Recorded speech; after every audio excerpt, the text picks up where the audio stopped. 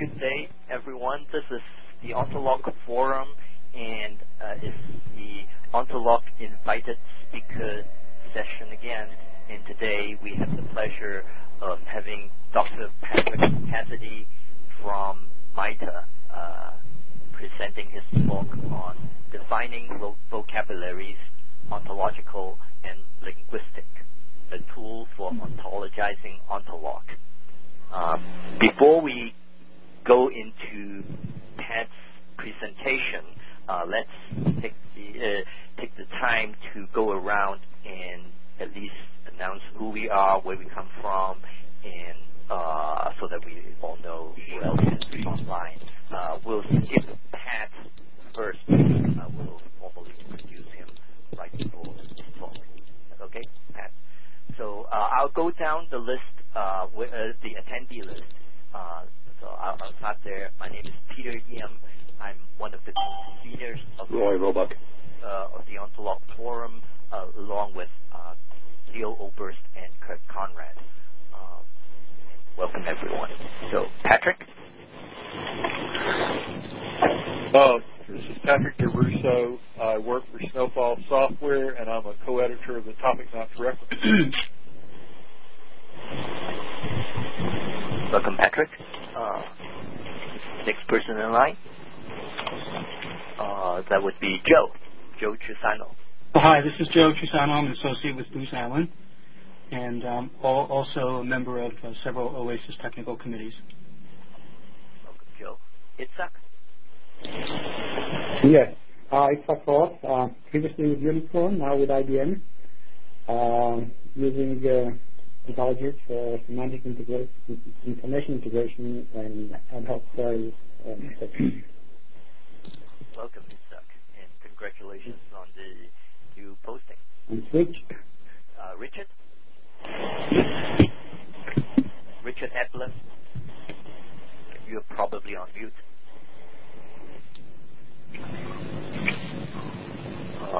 Richard Adler? No.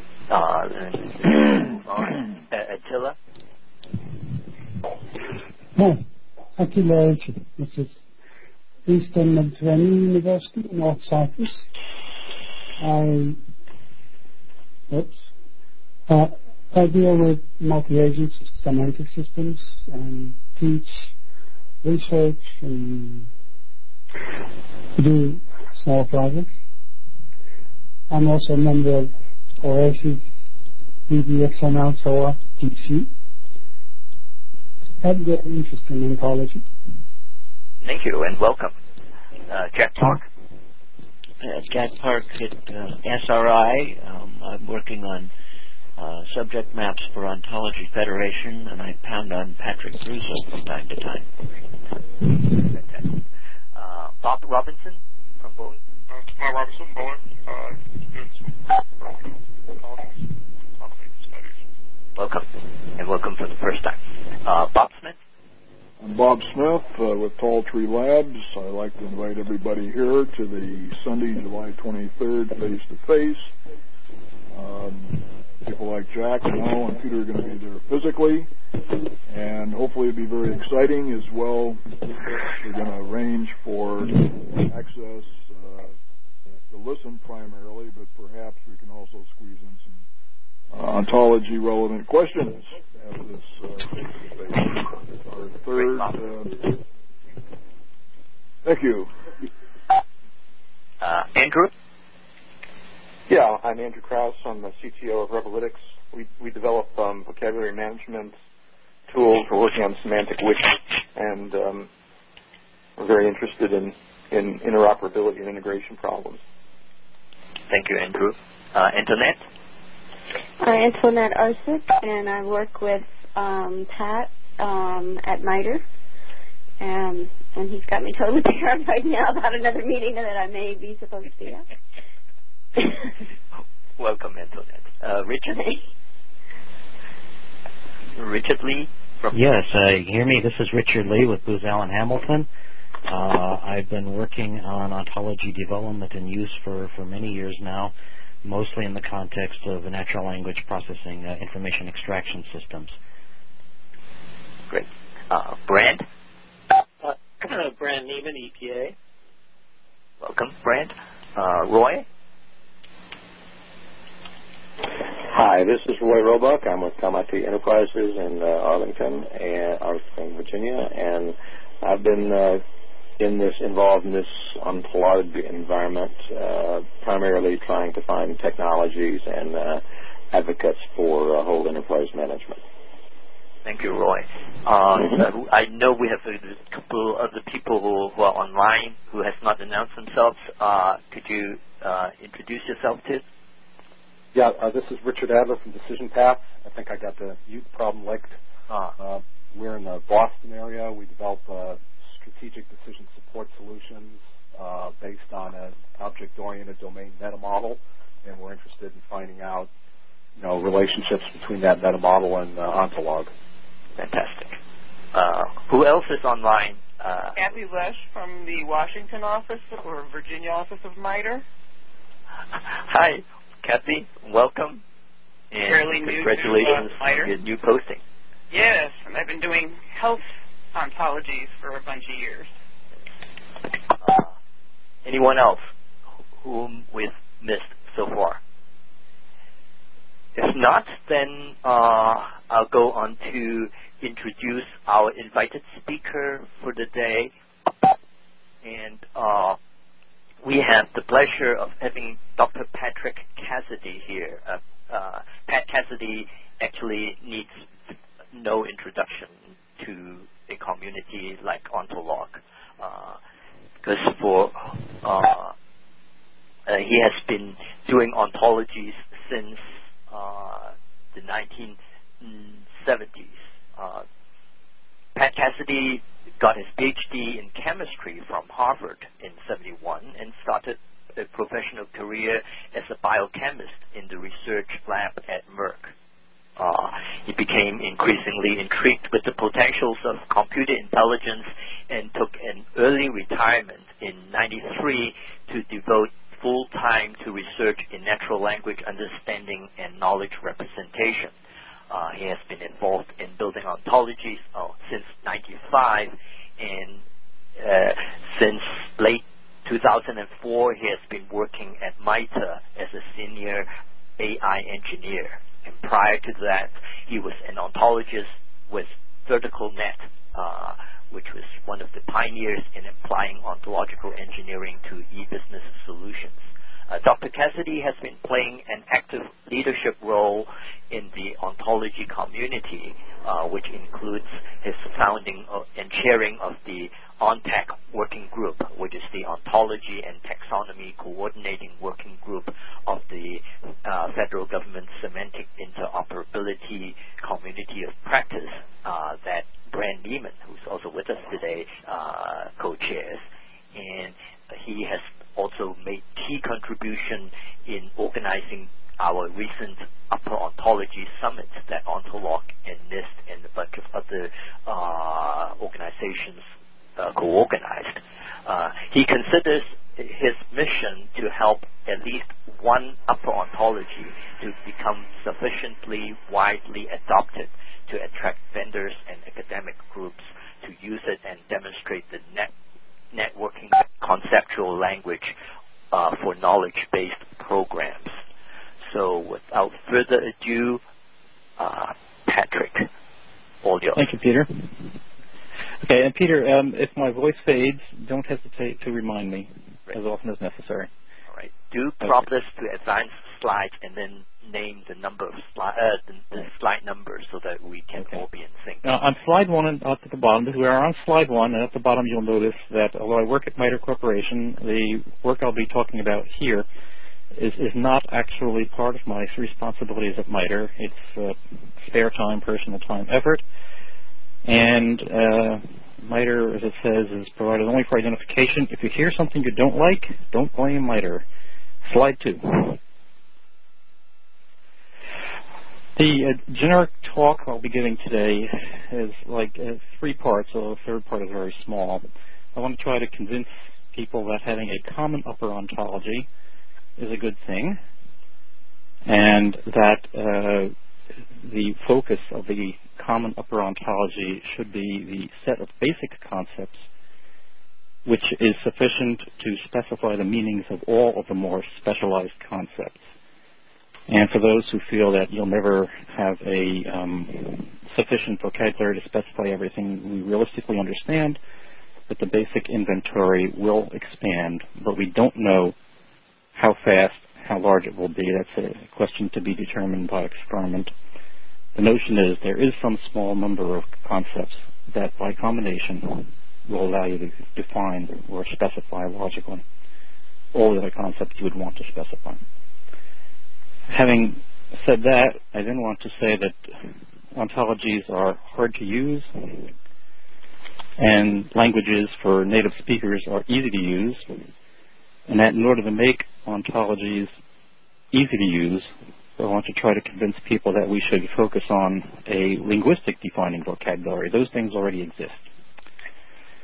And to create parallels, links from the linguistic defining vocabulary to the common upper ontology, so that people can define their concepts, specify their concepts in ordinary language, and have that automatically translated into the logical concepts of the upper ontology, and likewise to be able to query the ontology to see what's in it.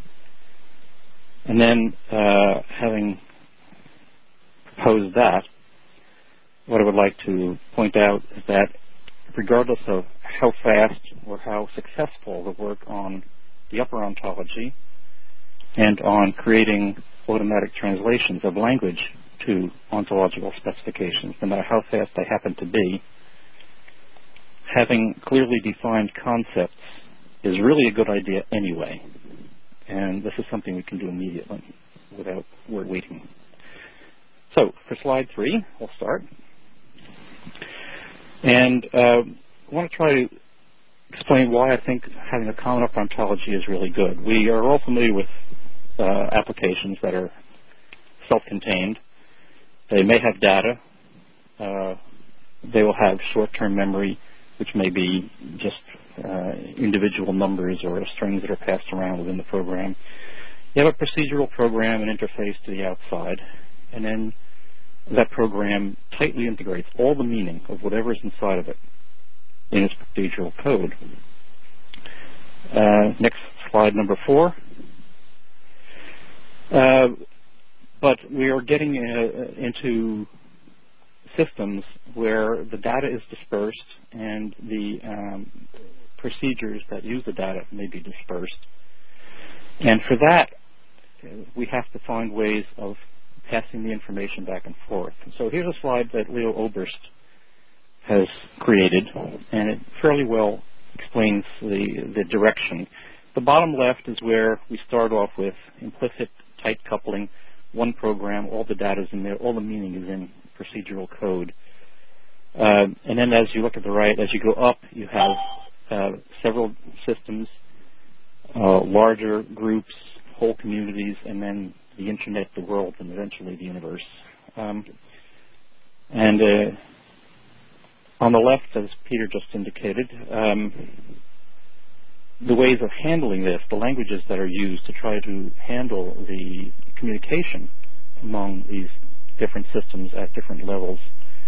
As you go up, you require greater expressiveness of meaning. And we are sort of about halfway up right now where people are using RDF and OWL very commonly. And as you go further up toward the greater explicitness of meaning and loose coupling, you'll be getting into ontologies. Okay, is there another? Okay. Now in the blue, we're still on slide 4. You see the various ways or applications that use these different levels of expressiveness of data.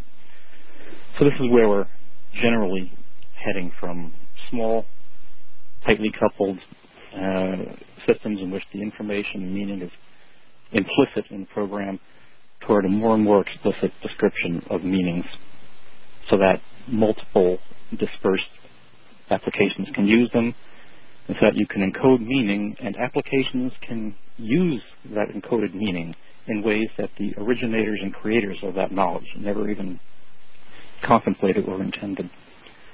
In order to reach that point, the information has to be very explicit. Okay, and then I'll go to slide 5. So this just is one graphic of the current type of federated programs we have, where you may have more than one data store. We'll have a program in yellow that operates on the data store. It's still a common operating system, that accesses the data store. Then you might have several applications, App 1, App 2, and App 3, and these can communicate with each other through some kind of common message format and common protocol, and they interact with the user through the interface. How complex the message format and protocol has to be depends upon your application. If all your applications are arithmetic applications, the message format and protocol may only have to be how to encode a number, something very simple. If you're an Office suite, such as a Microsoft Office suite, you may have to have some knowledge of numbers, strings, tables, images, and what a page looks like and a page layout. And if all of your applications understand that, then they can now pass back information back and forth and reuse the information in each other application. So this is still the upper ontology, in effect. In that system is just those few bits of concepts: number, string, image, table, page. That's enough to allow multiple Office suite applications to interact with each other. Perhaps more, and maybe oversimplifying. And now the next slide, slide 5. So we say, looking at it that way, we can see that the upper ontology is in effect the ultimate development of the most expressive message, content, and format specification, so that you can have not just tightly coupled Office applications that only have to understand a few concepts talking to each other. You can have many different applications, including very complex ones like natural language understanding, that can talk to other applications. You may have probabilistic reasoning, you may have spatial reasoning, you may have expert systems in any field. These systems will be able to talk to each other if they can take input and create their output using the same format and have the meaning encoded in that message format. When you get to complex applications, the requirements for the messaging format gets extremely complex, and that's, in effect, where you really need a highly expressive upper ontology to be able to encode any kind of meaning of anything that a person may want to describe. Now, the ontology then not only serves as a messaging format, it also is the format in which the knowledge itself is stored. So that you have all of the applications in a federated application that uses a common ontology will have access to the same knowledge base. They can talk to each other. They can access the same knowledge base. And that's where I would like to say the upper ontology is going. Discussions among people who have been talking about upper ontologies have often focused on the notion of ontologies being able to unify different databases, and perhaps I think the people at Unicorn may emphasize that, and you can contradict me later. And others may describe the upper ontology as being able to unify multiple domain ontologies, and that's both true. But what I'm emphasizing here is that you not only can integrate knowledge bases, you can integrate applications, different reasoning methods. You can have your reasoning method be as specialized as you want, do it any way you want, and you can still talk to other systems if you can take your input and express your output in a language that is understood by other applications. And if the concepts you are passing are complicated, you will need an ontology to do that. Okay, now to slide 7. You can get more complicated if you want to talk about agents, individual agents, and you see we're thrown in the same slide basically, but with some pink boxes that indicate that the agent may have a certain level of self-awareness. It may have an episodic memory, so it remembers what its transactions have been with other agents. And it will have to have some kind of what I call here the overlord, the controlling agent that can decide what has to be done at any given time, decide what kind of reasoning methods are required, and so on. But ultimately, again, all the message passing, knowledge, and so on has to be expressed with the same language in order to achieve accurate transmission of information. And if we go to the next slide, just quickly to indicate that if you talk about individual agents, you start getting into complex questions of goals, which can include problems of the agents having to obey laws, community expectations, as well as what the boss wants them to do. Okay, on to slide 9. Next slide. Going back, this is the same slide we had before, where the upper ontology fit. I'll just emphasize again, the upper ontology is the common message passing protocol among different knowledge bases and different reasoning systems. And then if we go to the next slide, slide 10. Losing you a little, Pat. Pardon? Losing you a little. Oh, I'm not. Okay, I'll try a little. Am I better now? Louder? Yeah. Okay, thank you. Okay, now you can ask the question, if you want to integrate multiple applications, multiple reasoning systems, is it enough to have a good message passing system? And by coincidence, it turned out that in the latest issue of AI Magazine, there is a number of articles specifically dealing with the issue of intelligent agents and attempting to achieve human-level performance in computers. And Nicholas Cassidy is dealing with this question, and he comments that just having modules that pass messages will probably not be enough to achieve what we want to achieve, because you need the algorithms to have somewhat tighter coupling to be able to be influenced by each other. And I would say that the upper ontology, as I'm visualizing it here, does go beyond a simple message passing system, because, as I mentioned, it also expresses the knowledge in the knowledge base, and each reasoning system has access to the same knowledge base. And in addition, if you go down to slide 11, it is possible that if your individual reasoning systems are aware of each other, they could be developed independently by a group who has no interest in using anyone else's reasoning system, but they do have interest in using the knowledge that other people generate. Or reasoning systems may be aware of each other, and I have a diagram here where case-based reasoning may be aware of natural language understanding and vice versa. And in that case, they might be able to call each other in the course of their own execution. So depending on what the developers want, they may be able to couple their programs tightly by actually calling each other directly rather than just passing messages. And this will still require that they use some form of, some common form of knowledge representation to make this work properly. Okay, going on to slide 12. I'd like to say that not only does the ontology enable tight coupling and message passing and federation of multiple reasoning systems, but even within a single reasoning system, such as natural language understanding. In the box in yellow, I have it pointing out to the task controller. The upper ontology, even within natural language understanding, may permit different types of reasoning within natural language understanding to be developed separately and yet interact closely with each other by using the same conceptual language, so that the common message passing may go down several levels. That is, you may decompose your tasks in several levels and still use the basic knowledge representation to enable the different levels to communicate with each other effectively. Well, at the lower levels, you probably won't need anything as complicated as what's at the higher levels. Okay, now if we go to slide 12.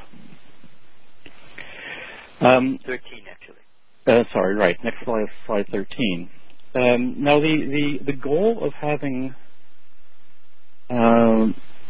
multiple independently developed knowledge bases or programs talk to each other has also been discussed from the point of view of people developing their own ontologies independently and then mapping them to each other, and particularly in the some of the semantic web groups that are particularly interested in implementing the semantic web. This is a vision that they have in mind as something that is possible. And I think whether or not that will work depends on one couple of factors. One, if you think modest accuracy is allowable. For example, if you're just trying to search for information, and it's okay to miss some stuff as long as somewhere in that vast redundant space of knowledge that is the web, you pick up something that's relevant to you, then that may work very well. If you're using very shallow reasoning, then mapping one ontology to another may work quite well. But if you really want to use ontologies to their full potential with all of the axiomatizations and implications and logical inferences that they enable, all I can say is that I've tried mapping ontologies to each other, and I can't conceive of it as ever happening in a way that will allow accurate transmission of information. And it's actually, I would say, impossible in theory for one reason, that when people build ontologies independent of other people, they do it because they're going to ignore some things, they're going to conflate some concepts that they don't need to be distinguished. They'll ignore some concepts that they don't need to be distinguished. And in general, they do not specify very explicitly the assumptions and the meanings of the concepts they create. And therefore, anyone who attempts to, even a human, with a lot of experience in trying to do it, attempts to unite these ontologies, it becomes virtually impossible because you're not quite certain of what the original builders intended. And if you don't know what the meanings of the individual concepts were, you can't be sure how they relate to each other. But, again, if you only need modest accuracy, or if you're going to implement only shallow reasoning, mapping may work very well for those applications. And, of course, it's something that people can do right now with ontologies that exist. And so it's very attractive and very worthwhile pursuing. Okay, slide 14. I have a question here. The slide 14 says first-order logic. And I put that in because there is a widespread assumption, at least implicit, if not explicit, that when people build ontologies that are expressed in first-order logic, that you're intending only to use first-order logic when you do your reasoning. And that's not necessarily true. One expresses ontologies in first-order logic because that's very explicit and well understood. What you're attempting to do is to create knowledge in a form that is unambiguous and in a format that is widely understood. And but when you want to use that knowledge, you can use it in any kind of reasoning system. And as I indicated with the multiple types of reasoning, the knowledge expressed in first-order logic can ultimately be used in any kind of reasoning system. And the question will often come up, well, what about probabilistic? Well, you can code probabilities in first-order logic. You can specify them. The typical first-order logic inference algorithms don't use probabilities, but you can describe them and encode them, and they can be used by systems that want probabilities. Okay, on to 15, slide 15.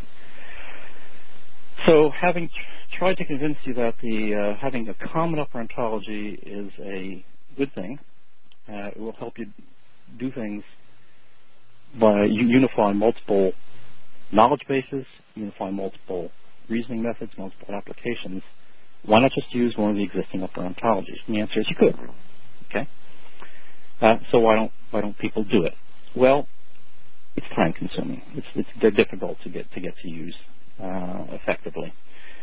And I've been worrying and wondering about this particular question for years, and I think I've come to the conclusion that basically those who are in the process of wanting to formalize their knowledge and wanting to create an ontology to describe their field may take the time to look at some of the upper ontology. I think Doug Lennett says he's had over 50,000 or 500,000 downloads of the open psych system.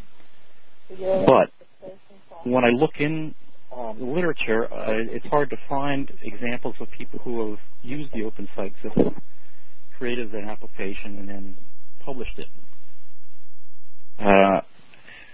And I think people have to do this calculation. You look at the open psych and you say, wow, this is complex.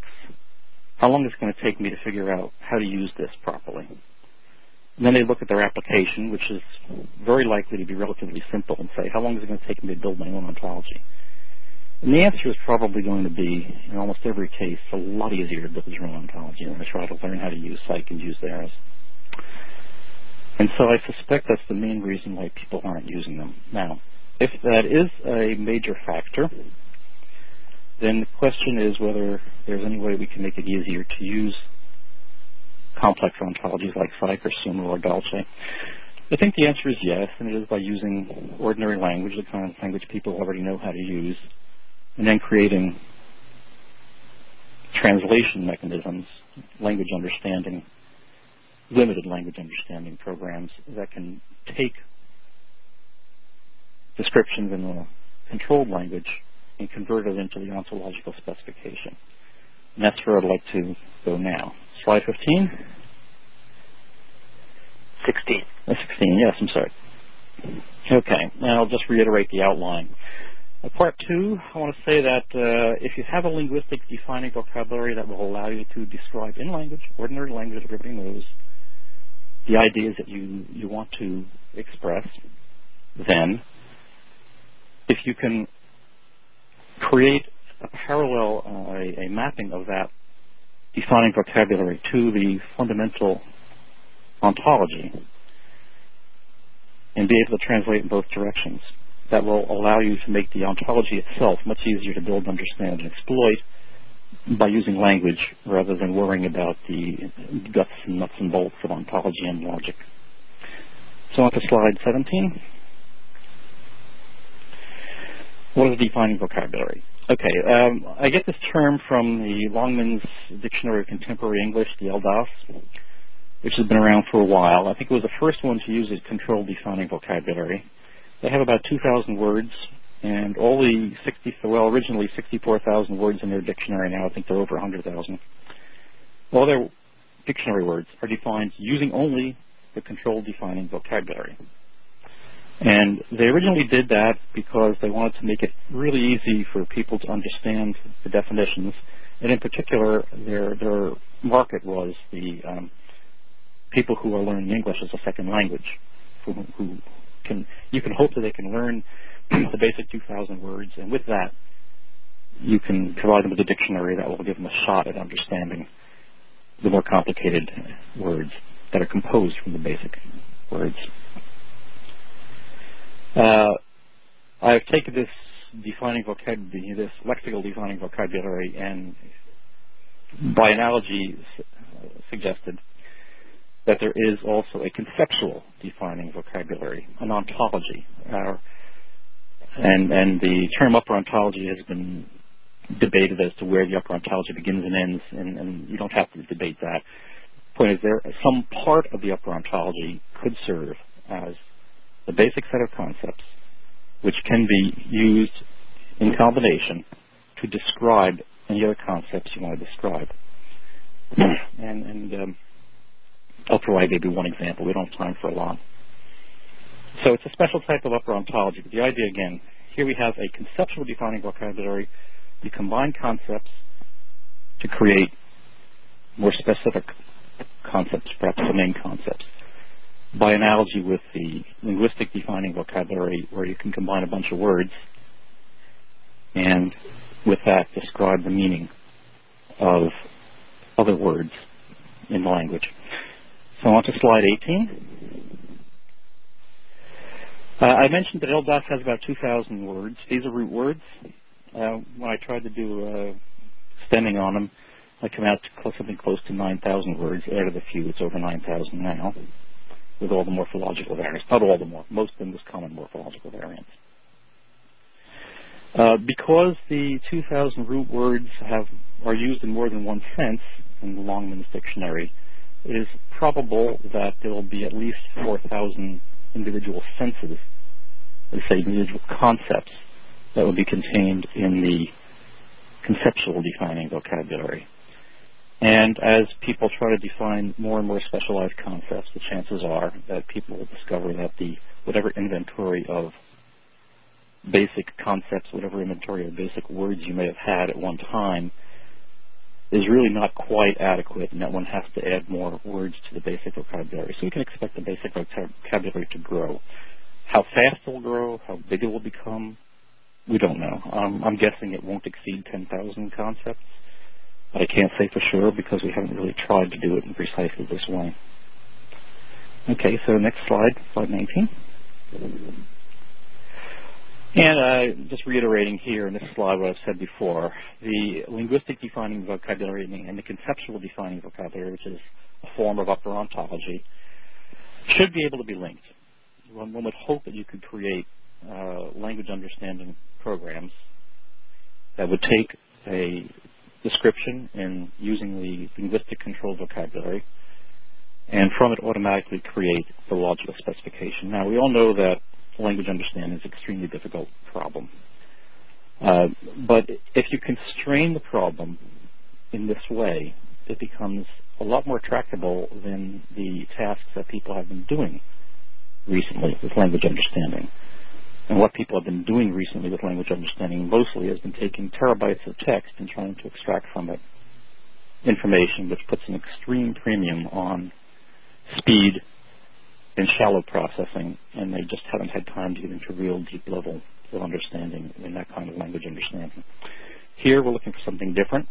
We're willing to accept relatively slow, that if you can parse a sentence in a few seconds, maybe even 30 seconds, really slow.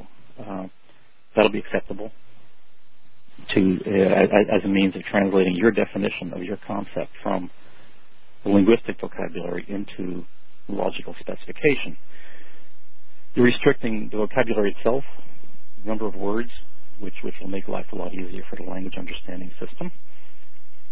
And you're restricting the format, the formalisms, the genre, the type. You're going to discourage people from being poetic or humorous or using excessive metaphors unnecessarily when they create their definitions. And by eliminating those really difficult problems in language understanding, you'll have a much better chance of actually creating human-level language understanding, the basic vocabulary, which probably is going to be something like the vocabulary that's used 5 or 6-year-old.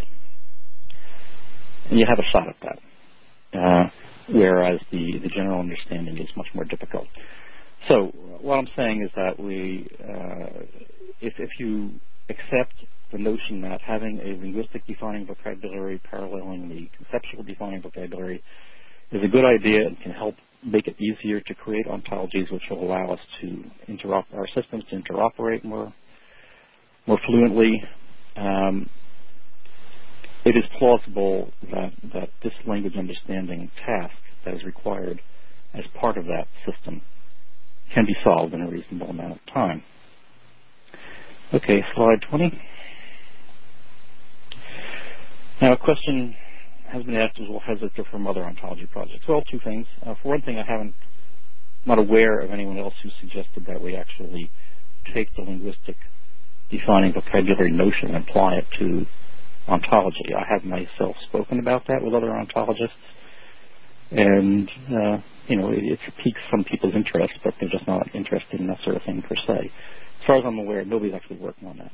The closest probably comes is the Psych project, and people at Psych, of course, are interested in human-level language understanding and human-level conceptual processing.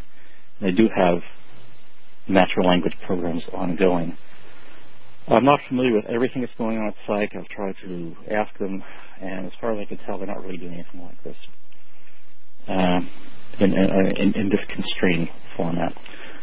So the focus here is the primary importance of creating a defining vocabulary. You're defining ontology vocabulary, defining linguistic vocabulary, creating mappings and relations and translation programs between the two. And this is not, as far as I'm aware, being done anywhere else. And the last note here, the automatic conversion of linguistic to logical specifications will be an essential element of the kind of project that I'm describing. Okay, slide 21. So the question, looking at this, you're probably saying, well, so you're talking about basic research, and you're not talking about doing immediate real-world applications. That's correct. I'm talking about creating a system, and this is going to take a lot of work before it gets to the point where we actually can do useful things. We just don't know what the minimum set of conceptual components are to be used in combination. And we have upper ontologies, which give us some notion. We have linguistic vocabularies, which give us some notion. But in fact, we won't know the actual answer of how big it has to be in order to encode what level of conceptual complexity. And we won't know how fast it will expand or whether it will be so difficult to use that people just won't use it. These have to be discovered by actually trying it out. And slide 22.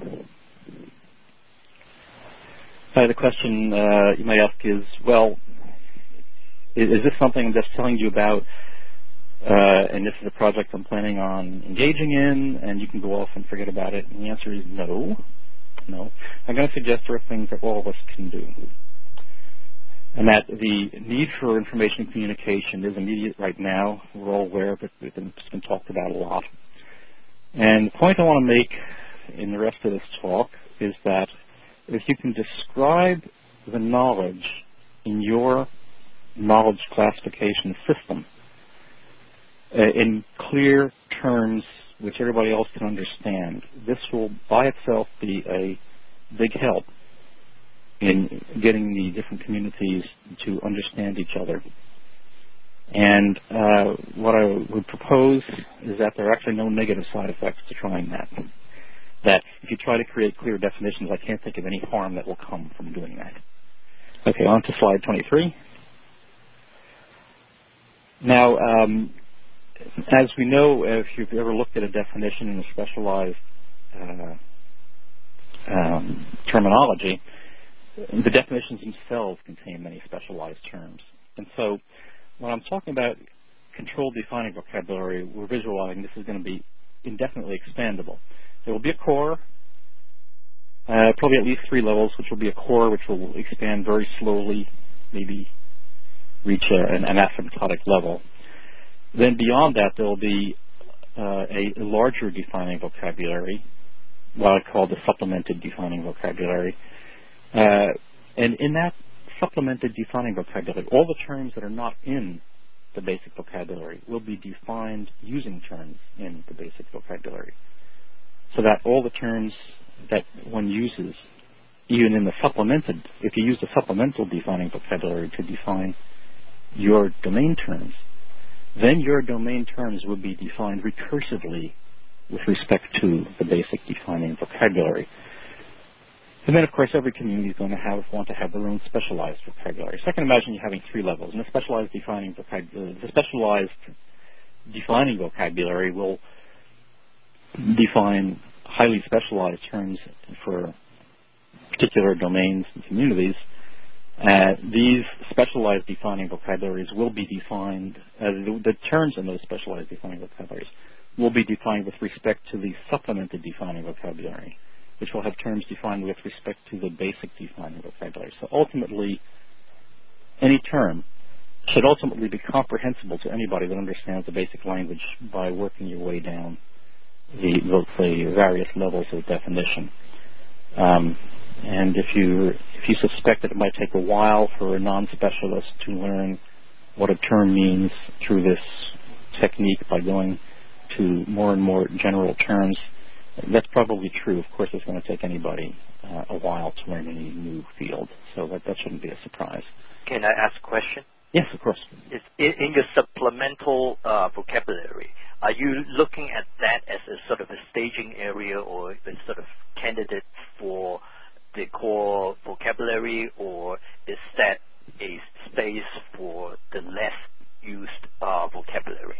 No. I think that will expand dramatically.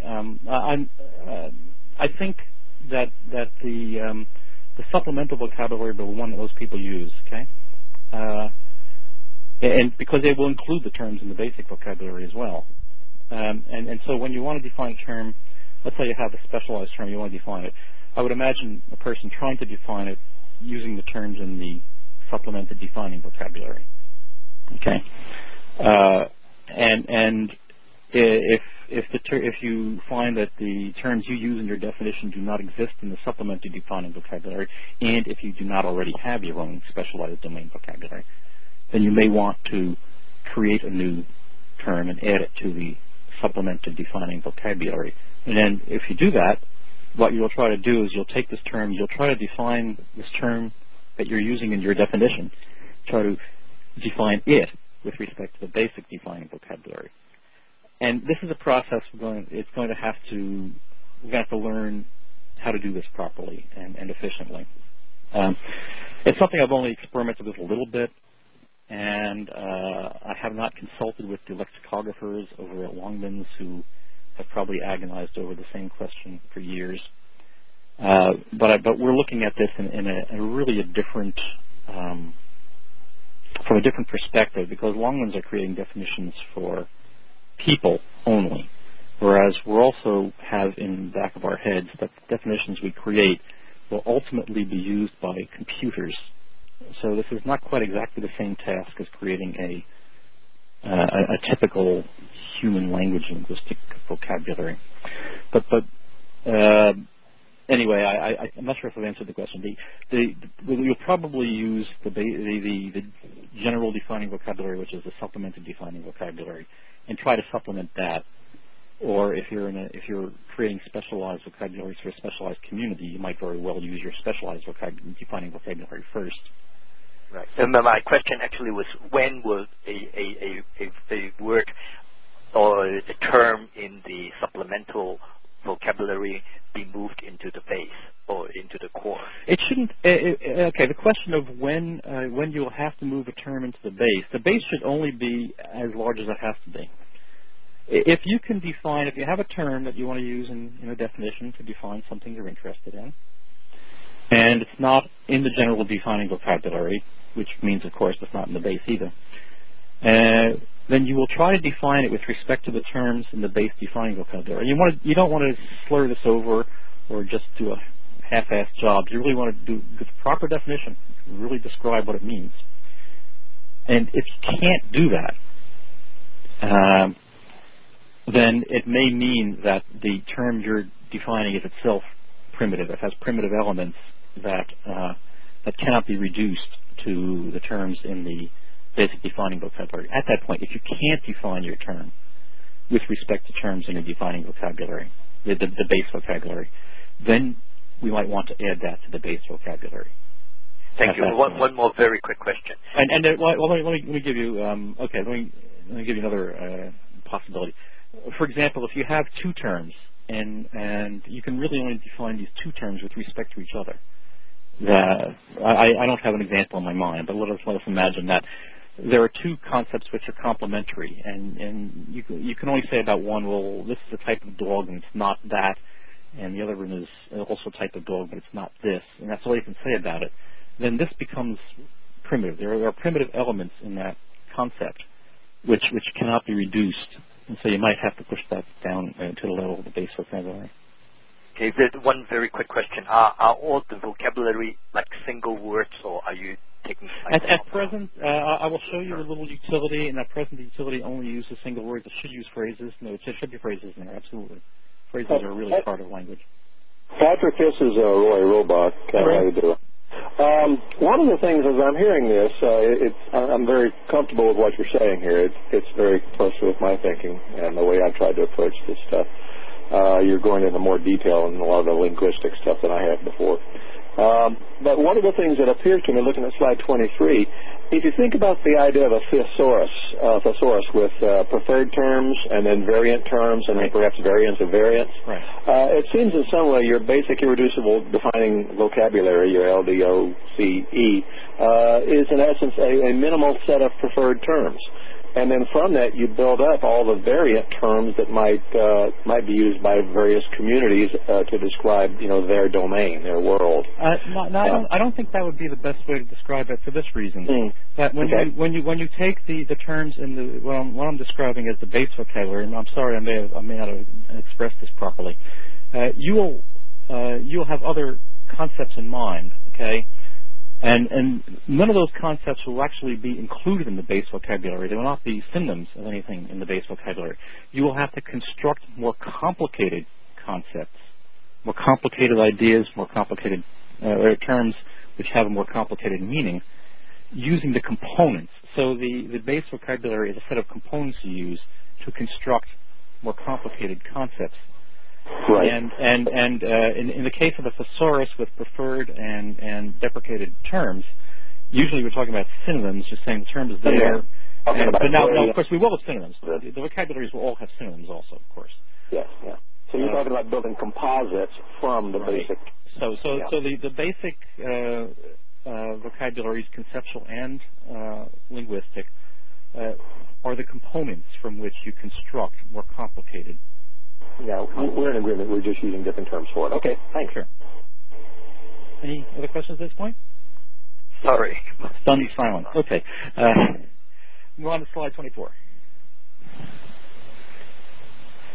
Okay. At this point, another question comes up is that you can always ask, have we succeeded? And it depends on the level of functionality you want. If you have gotten to the point where anytime you want to define a term in your own specialized community, you can take the terms in your defining vocabulary and succeed almost all the time, 90-some% of the time, or better than 95% of the time, that the terms in your own local defining vocabulary are sufficient for you to say everything you want to say about this new concept, this new term you want to introduce. Then you will have, I would say, a working, controlled defining vocabulary on hand. Nobody wants to have to sit down and redefine terms. If you want to write a definition, you don't want to have to sit down and redefine the terms you're using in your definition. It's a nuisance. And so what we can visualize is that in a project of this kind, at the early phases, it will be a lot of work and a lot of nuisance. Every time you sit down and you try to write a definition, you're going to find 2, 3, 4, who knows how many words that just aren't in the base vocabulary, and you're going to have to define them. So there's going to be a large amount of work. If anybody wants to use this throughout this process, there'll be a lot of work to start. But as time goes by, it'll get easier. There are a finite number of words, and as we all know from Zipf's law, the more common words are the ones we use most frequently, and over time, it will become less and less often that one will have to stop and redefine a term that you want to use in a definition. I don't know how long this is going to take. It depends on how much effort there is, and it depends on how accurate the estimate is that the Longman's Dictionary inventory of terms is actually most of what is required. It may turn out, if you look at Longman's definitions, and I'll show you a few, that they're relatively simplistic and don't really provide all the information you might want to provide for an ontological definition. And so perhaps Longman isn't by itself will need significant supplementation. I'm not certain at this point. I'm sure it will need some. I don't know how much. Okay, so on to slide 25. And then the question is, the core of the suggestion I'm making is that you have to have a language processing program that can convert the linguistic definitions into the conceptual specifications and vice versa. And you'll also want to know at what point have we succeeded in doing that. Well, probably you can have as test, ontologists create what would be, say, a gold standard description of a domain expert describes to an ontologist a concept they want to encode. The ontologist will write down the linguistic structure that the ontologist feels represents it. And then if you have the domain expert write the English language definition in the form they're comfortable with using the controlled vocabulary and then do an automatic translation, the question you'll come up with is how close does the automatically created definition come to that which would have been created by an ontologist based on the same ideas.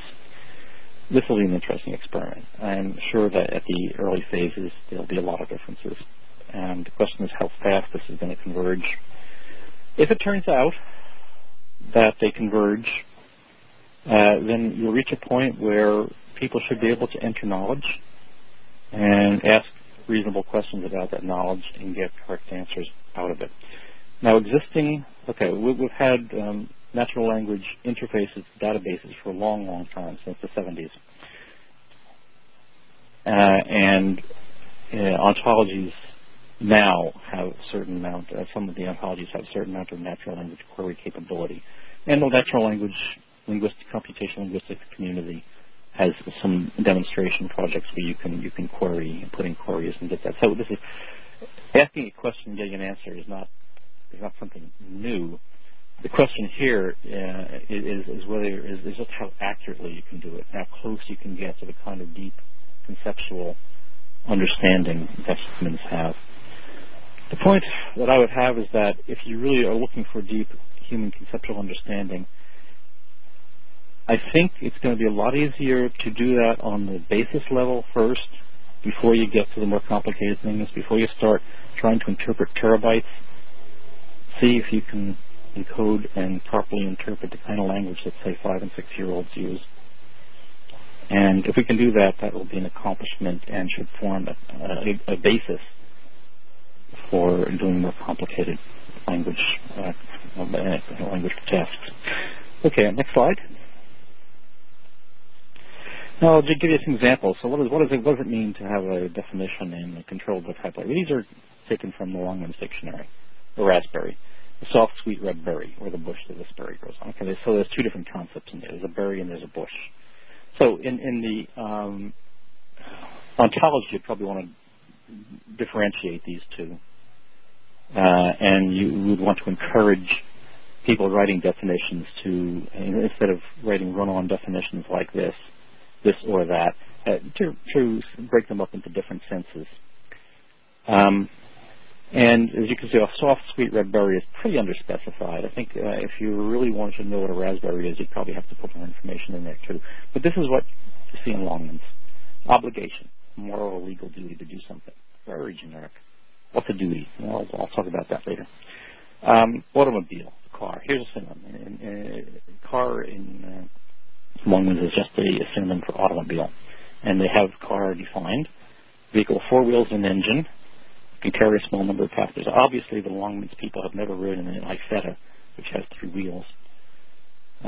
So I would probably have to define that differently myself. But that's the basic idea. Okay, next slide. Now the question is, if you really want to try seriously to write a definition that it can be translated automatically into a logical specification and back, let us inquire what a very simple example. I mentioned that an obligation was a duty. So you have to, in Longman's, what's a duty? A duty is something you have to do because it is morally or legally right. Okay. What does that mean? Well, I don't think that really tells you very much, because what's happening is, in this definition, Longman's is using the word have to, which expresses obligation. It's like saying you have an obligation. So it's almost circular. So if I were creating a definition that a machine can understand, I might try to be a bit more specific. And how I might do it is something like down below. It has several parts. It's an action, which an intelligent agent must perform or refrain from. Some obligations are to refrain from things, not to do things. Thou shalt not kill. It's an obligation. That's part 1. Part 2. The failure to perform or refrain from that action carries some kind of negative consequences, some undesirable consequences for the agent. And I don't specify it in here, but in the language it would be, in the ontology it would be specified. The obligations are created by authorities of some kind, and the failure to perform an obligation may be enforced by an authority. Now, in red, you've seen the words that are not in the supplemented vocabulary. So here's a definition I'd want to create, and already there's 1, 2, 3, 4 words, but I'd have to sit down and try to redefine those with respect to the basic vocabulary. And if you go down the next slide, so if you were to encode that in, say, KIF, knowledge interchange format, first order logic specification, it might look something like this. This is an implication that if an agent has a duty, then this thing we call duty is either an action or an inaction. There is some kind of authority, and there is a consequence. And the duty was imposed by the authority, and the consequence is an undesirable thing for that agent. And if the agent doesn't perform the duty, then it's possible, it has liability, it's possible that the authority may enforce that consequence.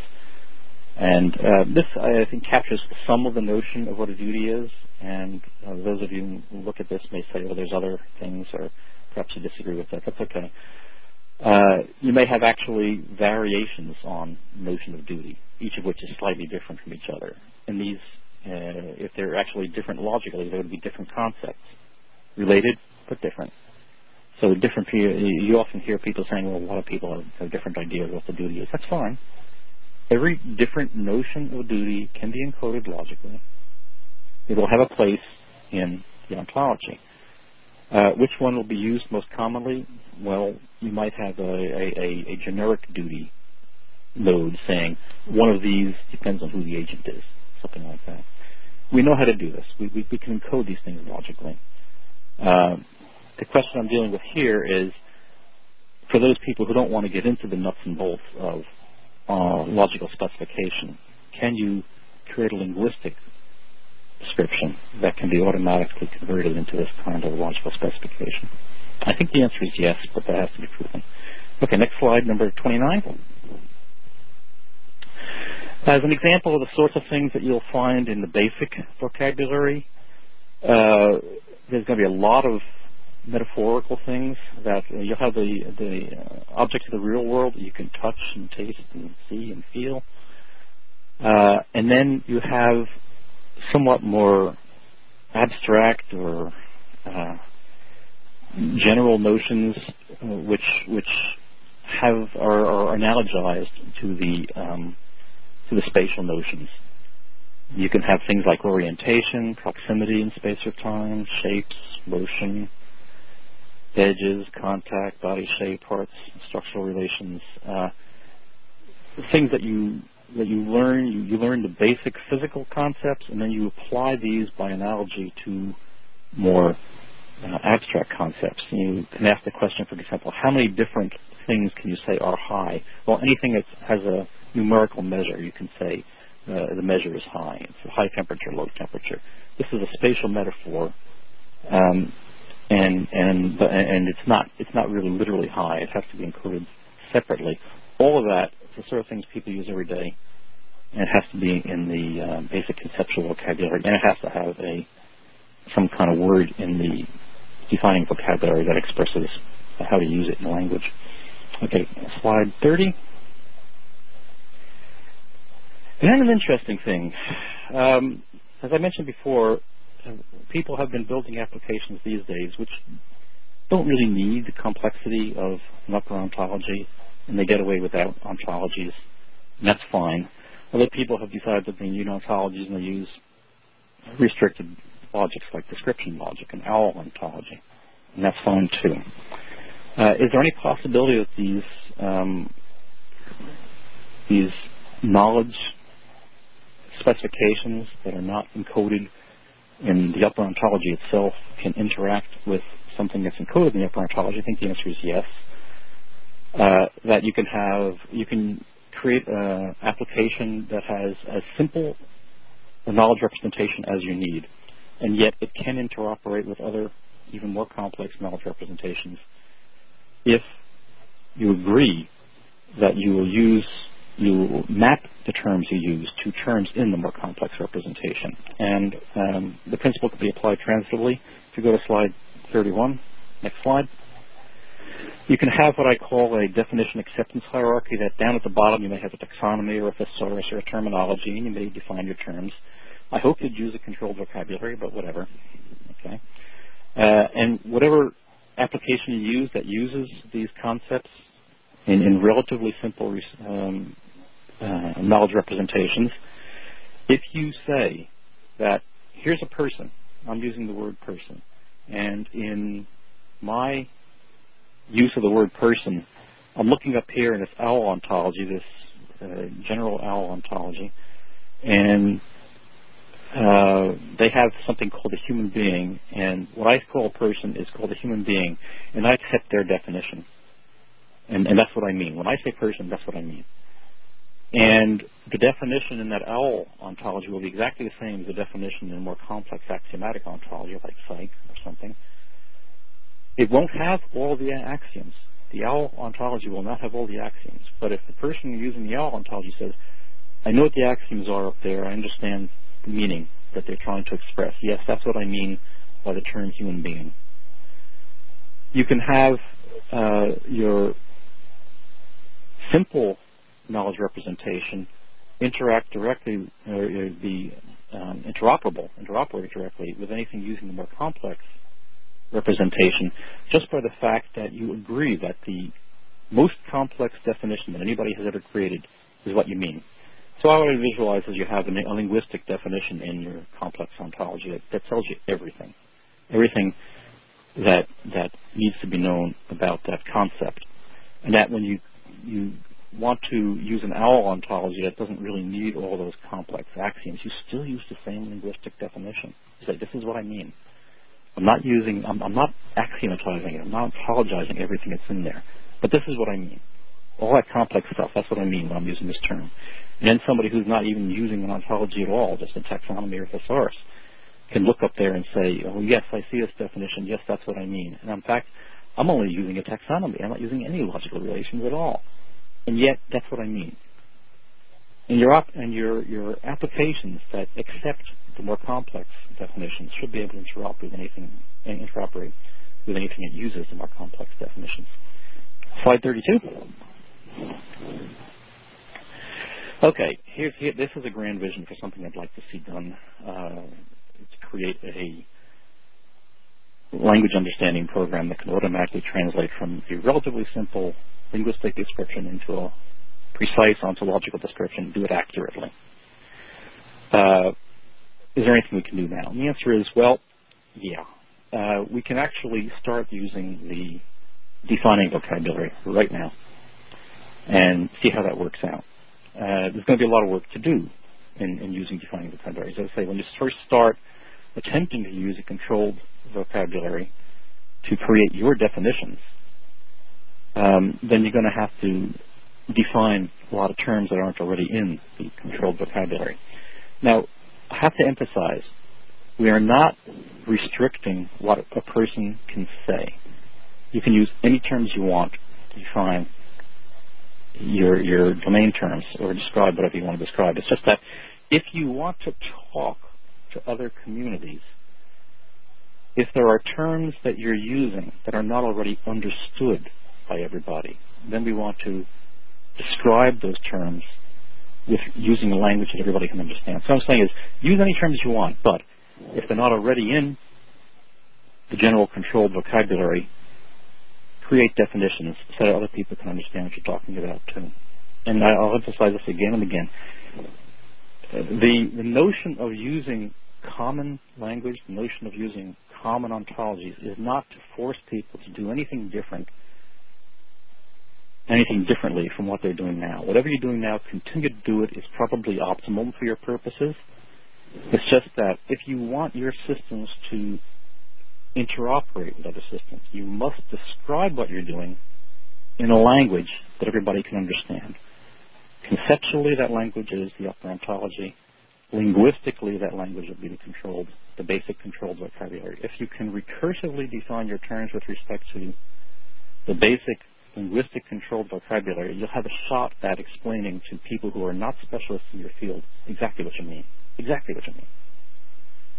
And with respect to the ontology, if you want to create, and if you're an ontologist, you want to create ontology, you can use the upper ontology. If you're not an ontologist and you hope to have your systems ultimately work with conceptually sophisticated semantic processing systems, then if you use a linguistic defining vocabulary, you have to depend upon the linguistic translation from the language into the conceptual specifications. I don't know how long it will take. Obviously, it depends on how much effort is put into it. But the point I'd make is, however long it takes, it's probably a lot easier to do that kind of human-level language processing than to attempt to do human-level language processing that starts off with terabytes of text and try to figure out how to interpret all these enormous various things that people are doing out there. Okay. Now, let's say there are 3 steps. You can, if you want to try this. You want the next slide? Well, I'll just reiterate this slide. If you want to try to use the controlled vocabulary, you can start off by trying to create a definition of some term in your domain that you're interested in, and try to create it using the supplemented vocabulary, which is still virtually identical to the basic defining vocabulary. And then when you discover that there are words in your definition that are not in the controlled vocabulary, the supplemented vocabulary, then try to define those terms with respect to the defining vocabulary. Now, I expect that what will happen is that different communities will use terms that are fairly general, but they will use them in different ways.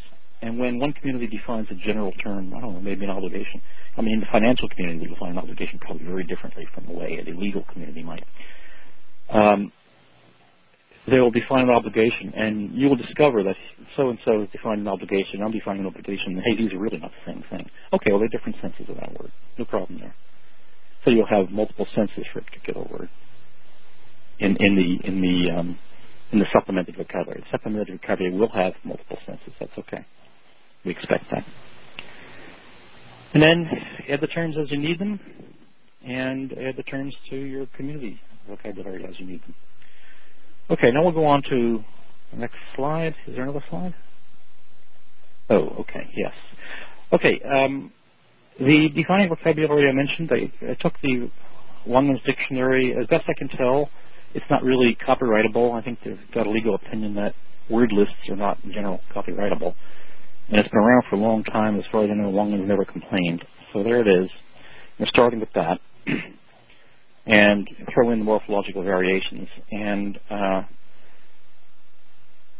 what we have now on the ONTAC site is the Longman's Dictionary with all the morphological variations, 9,000 words constituting the basic defining vocabulary.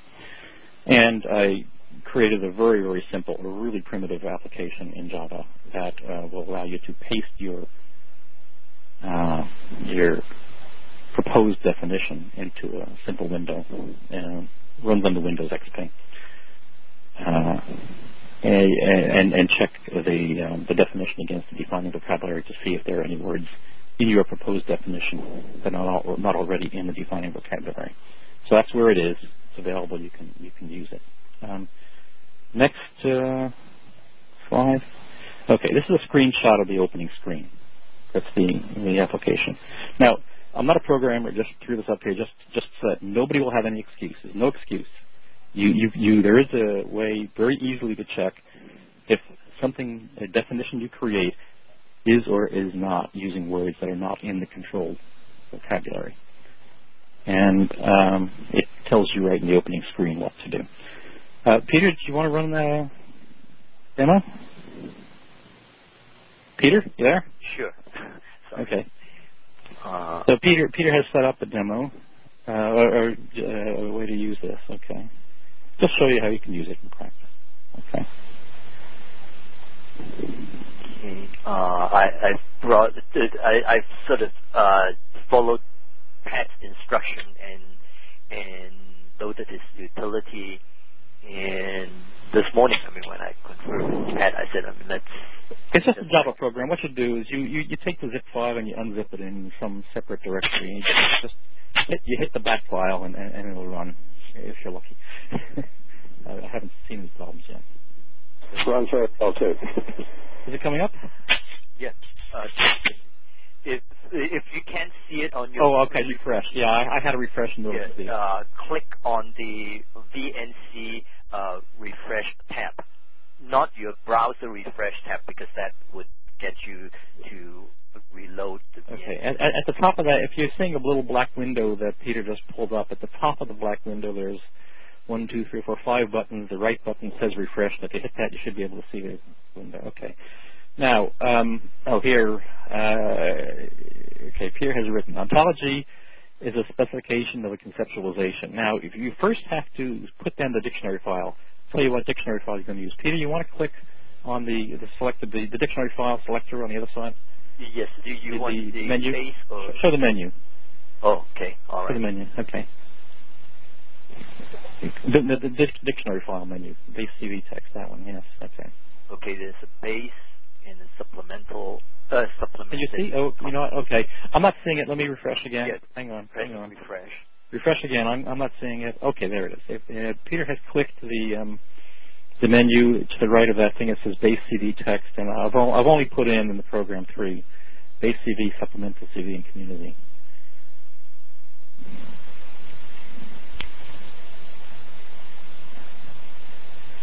Oh, you're back, Peter. I'm viewing not full screen now. Is that intentional?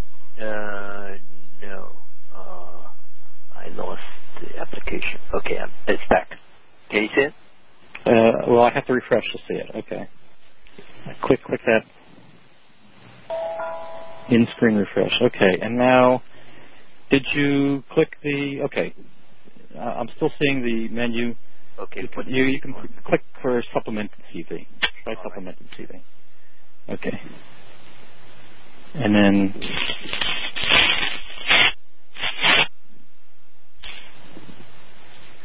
Okay, and then you say they have to say use dictionary file. To decide what dictionary you want to use. Okay. And when you click that, okay, it'll tell you if the dictionary has loaded correctly. Down there, it shows you how big the dictionary is and that's loaded correctly, and then you can say, all right, check the spelling. Okay. So you're checking your definition, the spelling of the dictionary against that. Now you'll want to refresh again because I'm not getting everything I should. Okay. If you refresh, can you see a little window pops up that says, oh, there's a word that wasn't recognized, and you have the option. You can just ignore it. It may be a number or something.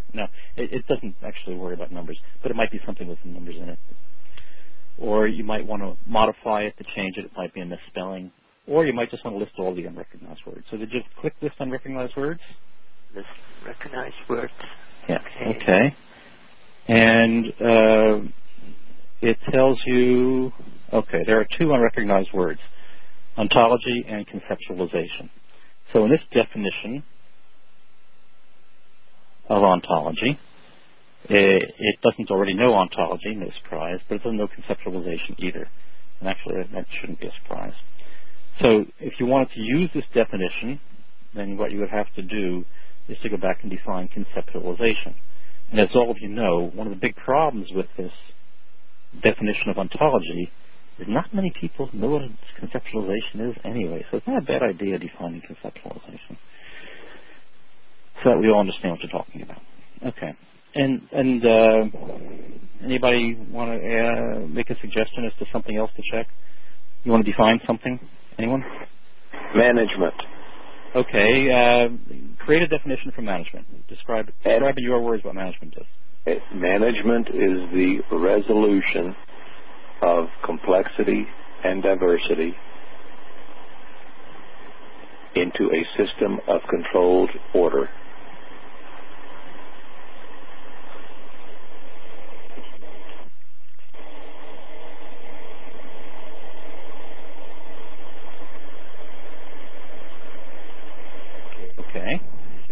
you don't have to check the dictionary again. Now you can just check spelling.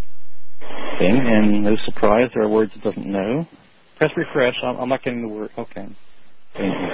I pressed list the words.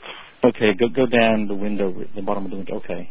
And it doesn't know management, doesn't know resolution, and doesn't know diversity. So you would, if you wanted to use this definition, you'd have to go back and define. Well, you're already defining management, so that's okay. You could forget about that one. But you have to define resolution and diversity in order to use this as a definition of management. Yeah. And as you know, there are several senses of resolution. And so what you'd want to do here is define the specific sense that you mean.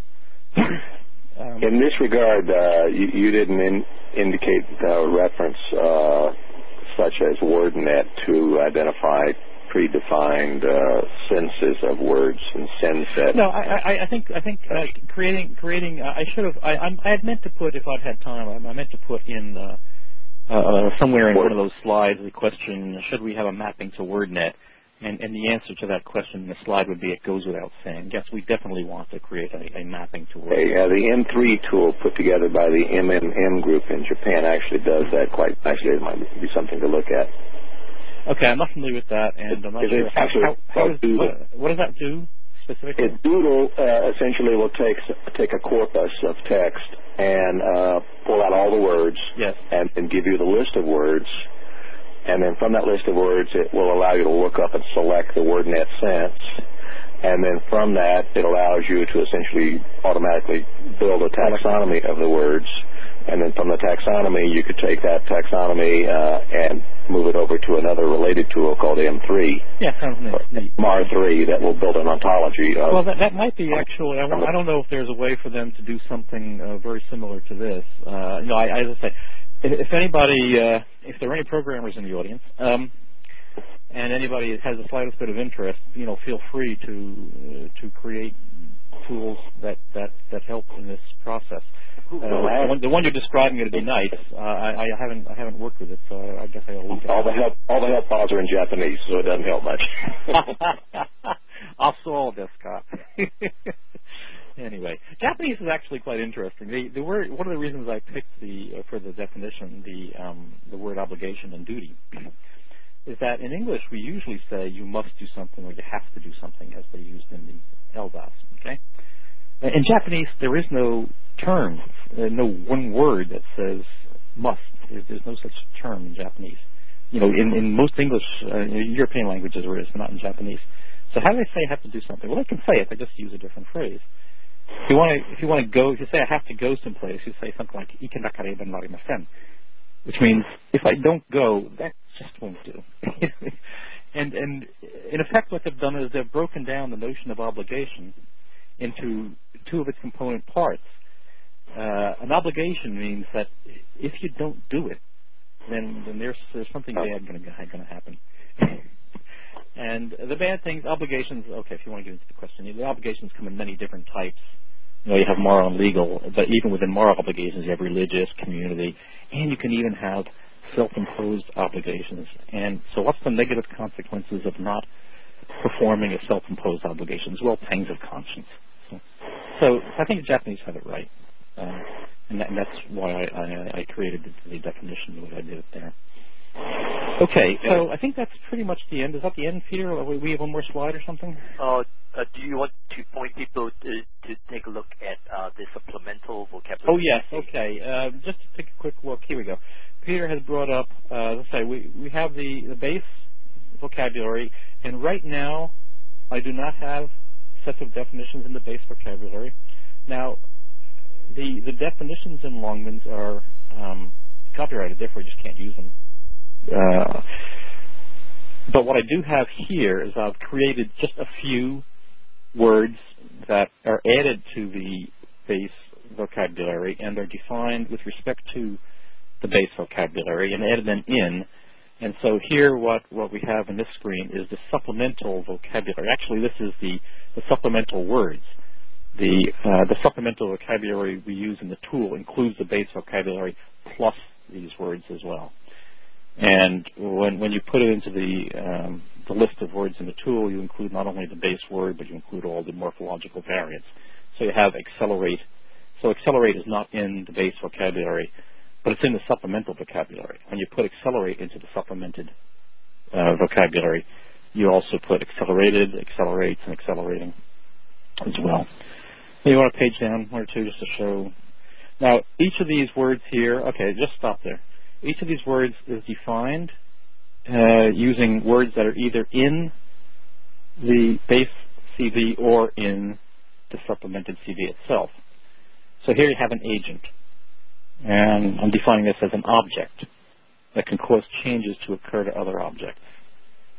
That's the definition, the base definition. Now you have some commentary, most commonly used to refer to intelligent agents such as people and organizations. And then a little more information, actions are caused by agents. So each of these, the question is whether you can ultimately create logical specifications for each of these assertions. The question. In your definition here, should it belong to, let's say, the domain or the ontologs or ontology community's definition? Because, it's probably only the AI and the ontology community that would commonly use this as the term agent to refer to an intelligent agent. Normally, let's say if I were in the travel industry, an agent means something totally different. That would be a different sense. Yes, there are. Most of these show only one sense. You see, for example, just above that, achieve. It's not the sense, but rather, does this word or does this definition belong here, or should it go in? Oh yeah. See, it's not in the base CV.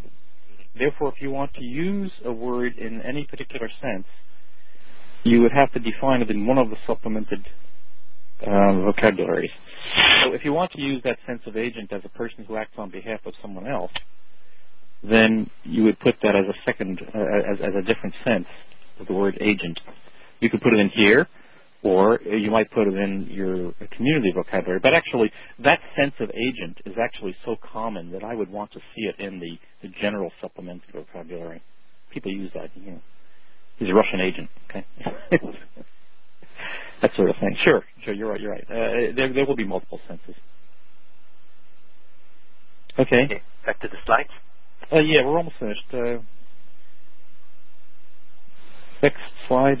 Is there another slide? Okay, we will be on 35 now.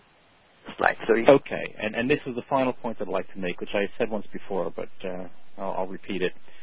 I'm talking again, having this vision of this being a way to achieve semantic interoperability by making it easy for people to use sophisticated ontologies by creating accurate translations from basic English language into the ontological specification. It's going to take a lot of work. It's not going to happen within a few months. Okay, but do we nevertheless have any motivation for trying to use the controlled vocabulary, even though this project is years down the line from visualizing completion? The answer is yes. I think the answer is yes, and it's because it's going to take a while for communities to actually ultimately define their terms, recursively define their terms with respect to the basic vocabulary. That can be done immediately. That doesn't have to wait until there's a translation from the basic English into logical specification. And even if there never was a translation of basic English into logical specification, I think this is a really good idea to have domain knowledge described ultimately recursively using terms that we all understand.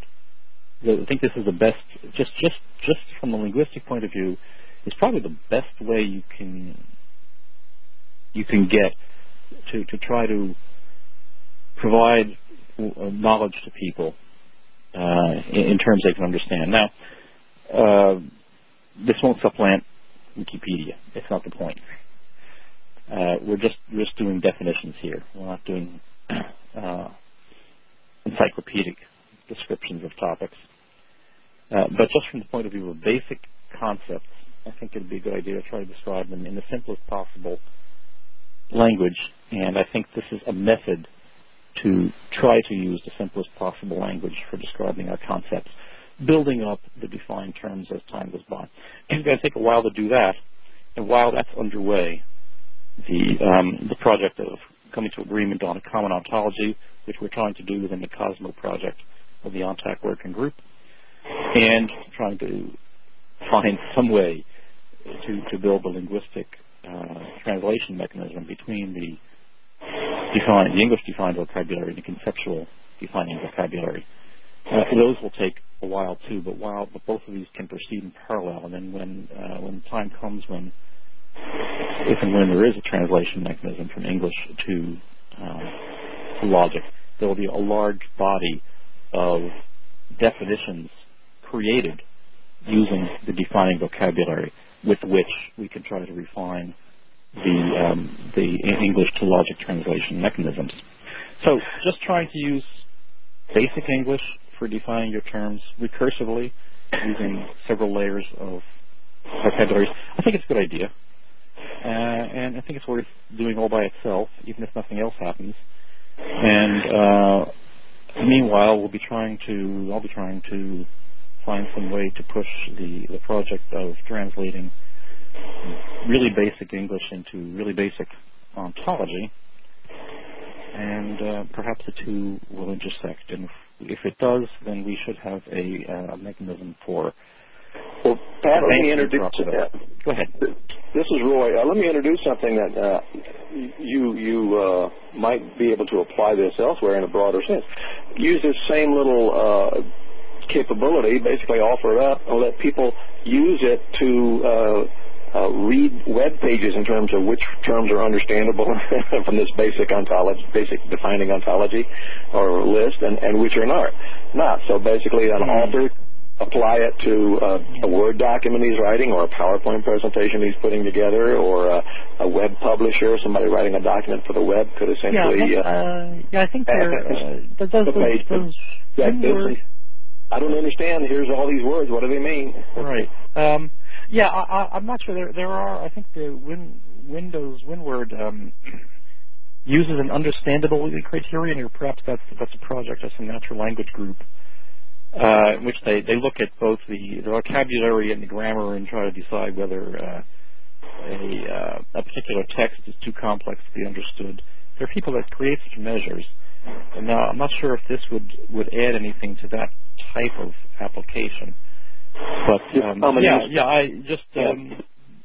perhaps emphasizing defining vocabulary might help to make such measures, refined measures of that type. Okay. We have very good. Thank you. 15 minutes left. Okay. So if you finish the so the next slide should say the end or something like that. Yes. Slide 36. That is the end. Okay. So at this point, any questions? Yes.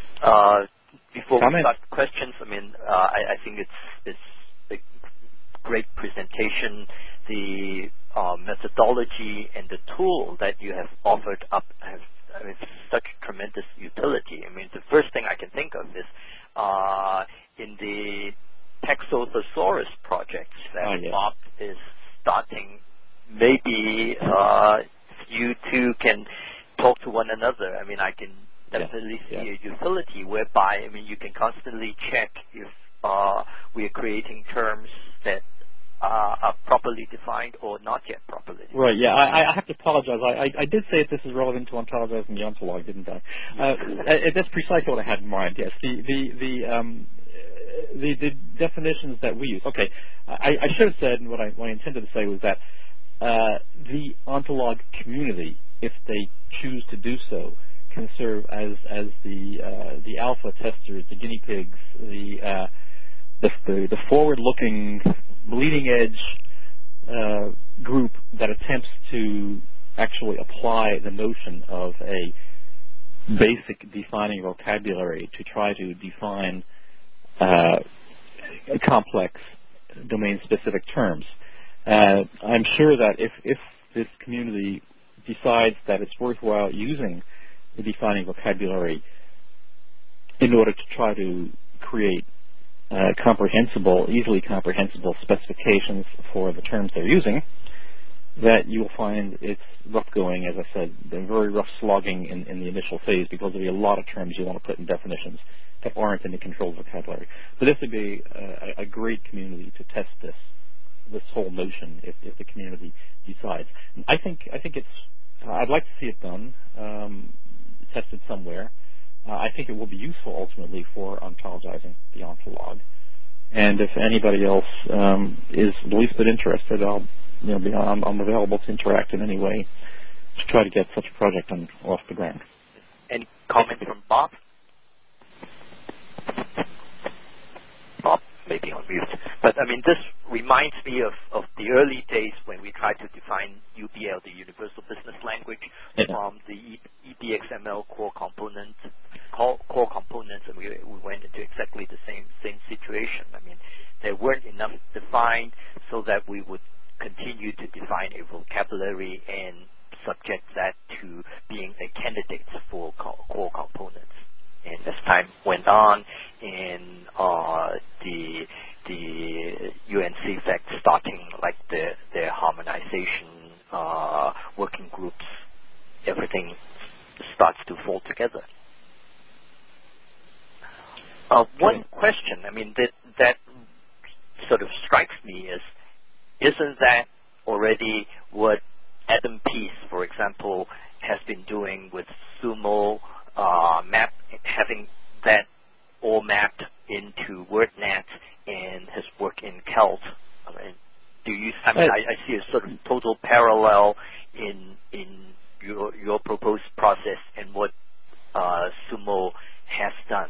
How do you? There's some significant overlap. Yeah. But no, as I say, the major difference is that here we have the notion of trying to make the whole process of converting language to logic easier by focusing on the really fundamental vocabulary. That is not actually, it's not part of Adam's project. Yeah, he did it the other way around. He had the logic, and then he sort of presented a natural language version of that logic. Right. You can implement an option in his Sigma key system in which, instead of looking at an axiom in KIF, you could look at an English language sentence that expresses pretty much the same thing. But these are fairly formalized. Going in that direction is relatively easy because you get to choose the words you want to express particular concepts. Going the other direction, where you have to disambiguate and you may have synonyms also, it can be trickier. I don't think Adam has attempted that. It's actually fairly complex. I'm not faulting him for that. It's a very complex task. It's a language understanding task, not an ontology task. So I'm pretty sure that there's not enough overlap to really. There may be things that we can use from Sumo. Sure, there'll be things that we can use from Sumo, and I hope to be able to use the mappings of Sumo to WordNet to create mappings of the Cosmo, the basic upper ontology, to WordNet also, and of the linguistic defining vocabulary to WordNet. And those mappings should help. So yeah, there are certainly things that are very useful, but there's components of this suggested project which just do not exist in Adam's project, and as far as I know, anywhere else. The closest I would say is Psych, and they're really attempting human level understanding, but they're not really focusing on this aspect of it, so.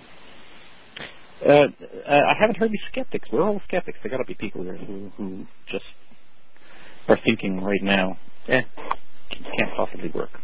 Speak up.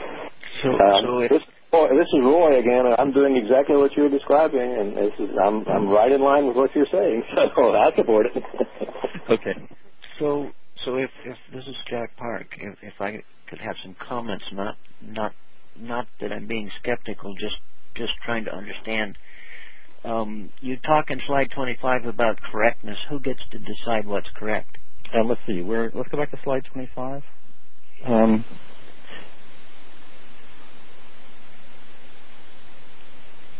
So I know exactly. I'm pretty sure I know what you're talking about. Let's make sure everybody does.